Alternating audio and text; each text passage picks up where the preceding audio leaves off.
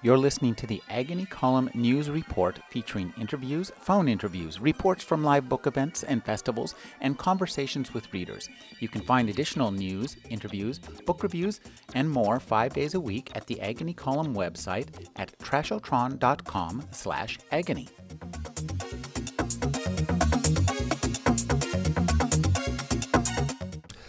Our next author, and actually our lead author for tonight, is somebody who's got quite a career in science fiction in very few years, and she's on tour with her new book.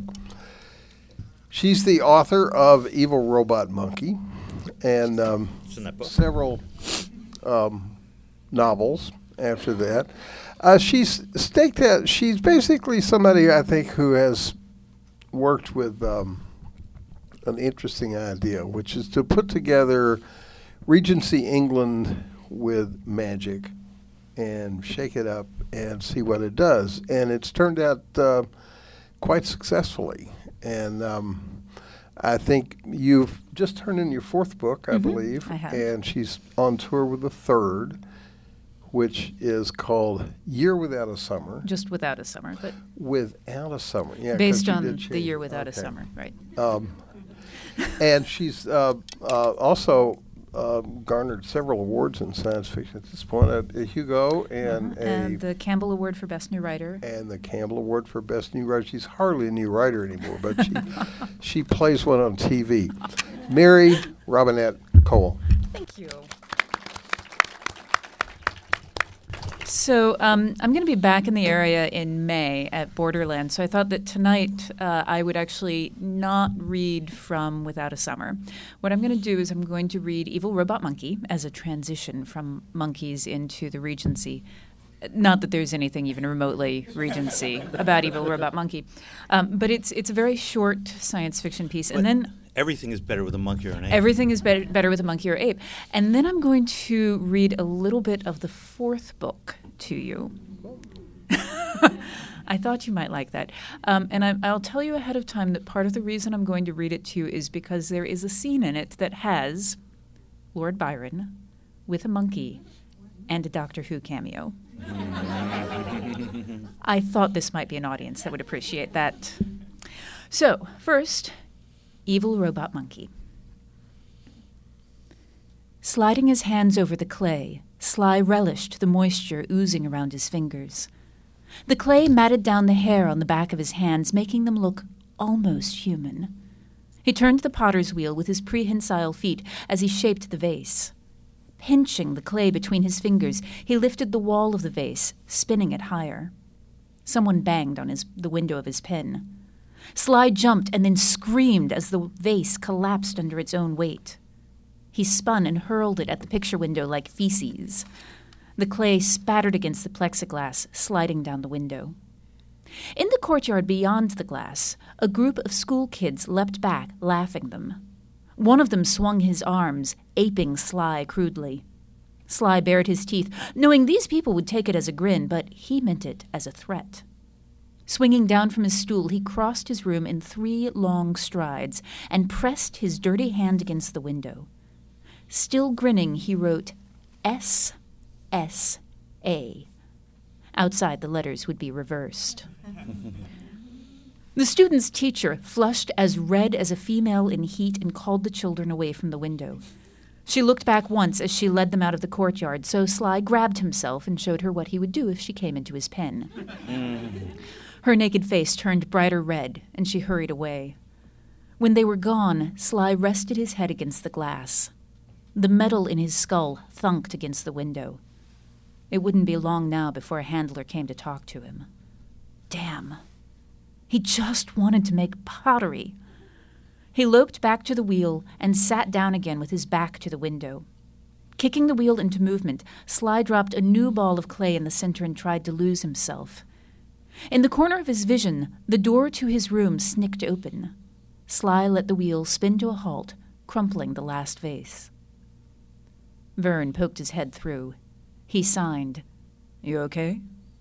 Sly shook his head emphatically and pointed at the window. "Sorry." Vern's hands danced. "We should have warned you that they were coming." "You should have told them that I was not an animal." Sly looked down in submission. I did. They're kids. And I'm a chimp, I know. Sly buried his fingers in the clay to silence his thoughts. It was Delilah. She thought you wouldn't mind because the other chimps didn't. Sly scowled and yanked his hands free. I'm not like the other chimps. He pointed to the implant in his head. Maybe Delilah should have one of these. Seems like she needs help thinking. I'm sorry. Vern knelt in front of Sly, closer than anyone else would come when he wasn't sedated. It would be so easy to reach out and snap his neck. It was a lousy thing to do. Sly pushed the clay around on the wheel. Vern was better than the others. He seemed to understand the hellish limbo where Sly lived. Too smart to be with other chimps, but too much of an animal to be with humans. Vern was the one who had brought Sly the potter's wheel, which by the earth and trees Sly loved. Sly looked up and raised his eyebrows. So what did they think of my show? Vern covered his mouth, masking his smile. The man had manners. The teacher was upset about the evil robot monkey. Sly threw his head back and hooted. Served her right. But Delilah thinks you should be disciplined. Vern, still so close that Sly could reach out and break him, stayed very still. She wants me to take the clay away since you used it for an anger display. Sly's lips drew back in a grimace built of anger and fear. Rage threatened to blind him, but he held on, clutching the wheel. If he lost it with Vern, rational thought danced out of his reach. Panting, he spun the wheel, trying to push his anger into the clay. The wheel spun. Clay slid between his fingers. Soft, firm and smooth. The smell of earth lived in his nostrils.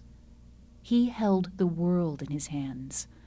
Turning, the walls rose around a kernel of anger, subsuming it. His wheel slowed, and Sly blinked, becoming aware again as if he were slipping out of sleep. The vase on the wheel still seemed to dance with life. Its walls held the shape of the world within them. He passed a finger along the rim. Vern's eyes were moist. Do you want me to put that in a kiln for you? Sly nodded. I have to take the clay. You understand that, don't you? Sly nodded again, staring at his vase. It was beautiful. Vern scowled. The woman makes me want to hurl feces. Sly snorted at the image, then sobered.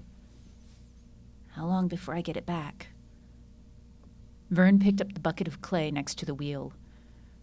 I don't know. He stopped at the door and looked past Sly to the window. I'm not cleaning your mess. Do you understand me? For a moment, rage crawled on his spine, but Vern did not meet his eyes and kept staring at the window. Sly turned. The vase he had thrown lay on the floor in a pile of clay. Clay. I understand. He waited until the door closed, then loped over and scooped up the clay. It was not much, but it was enough for now. Sly sat down at his wheel and began to turn.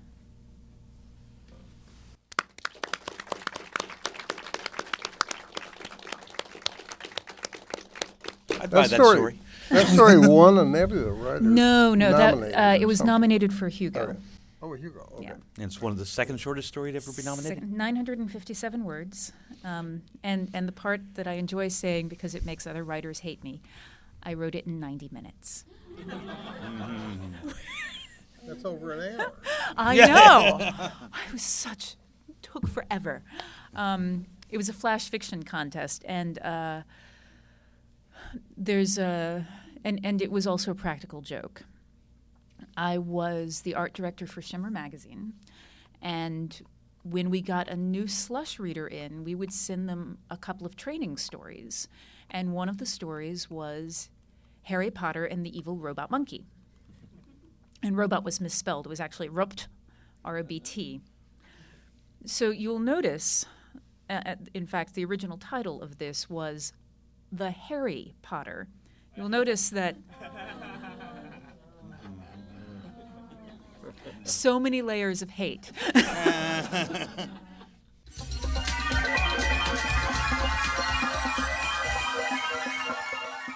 You're listening to the Agony Column News Report featuring interviews, phone interviews, reports from live book events and festivals, and conversations with readers. You can find additional news, interviews, book reviews, and more 5 days a week at the Agony Column website at trashotron.com/agony.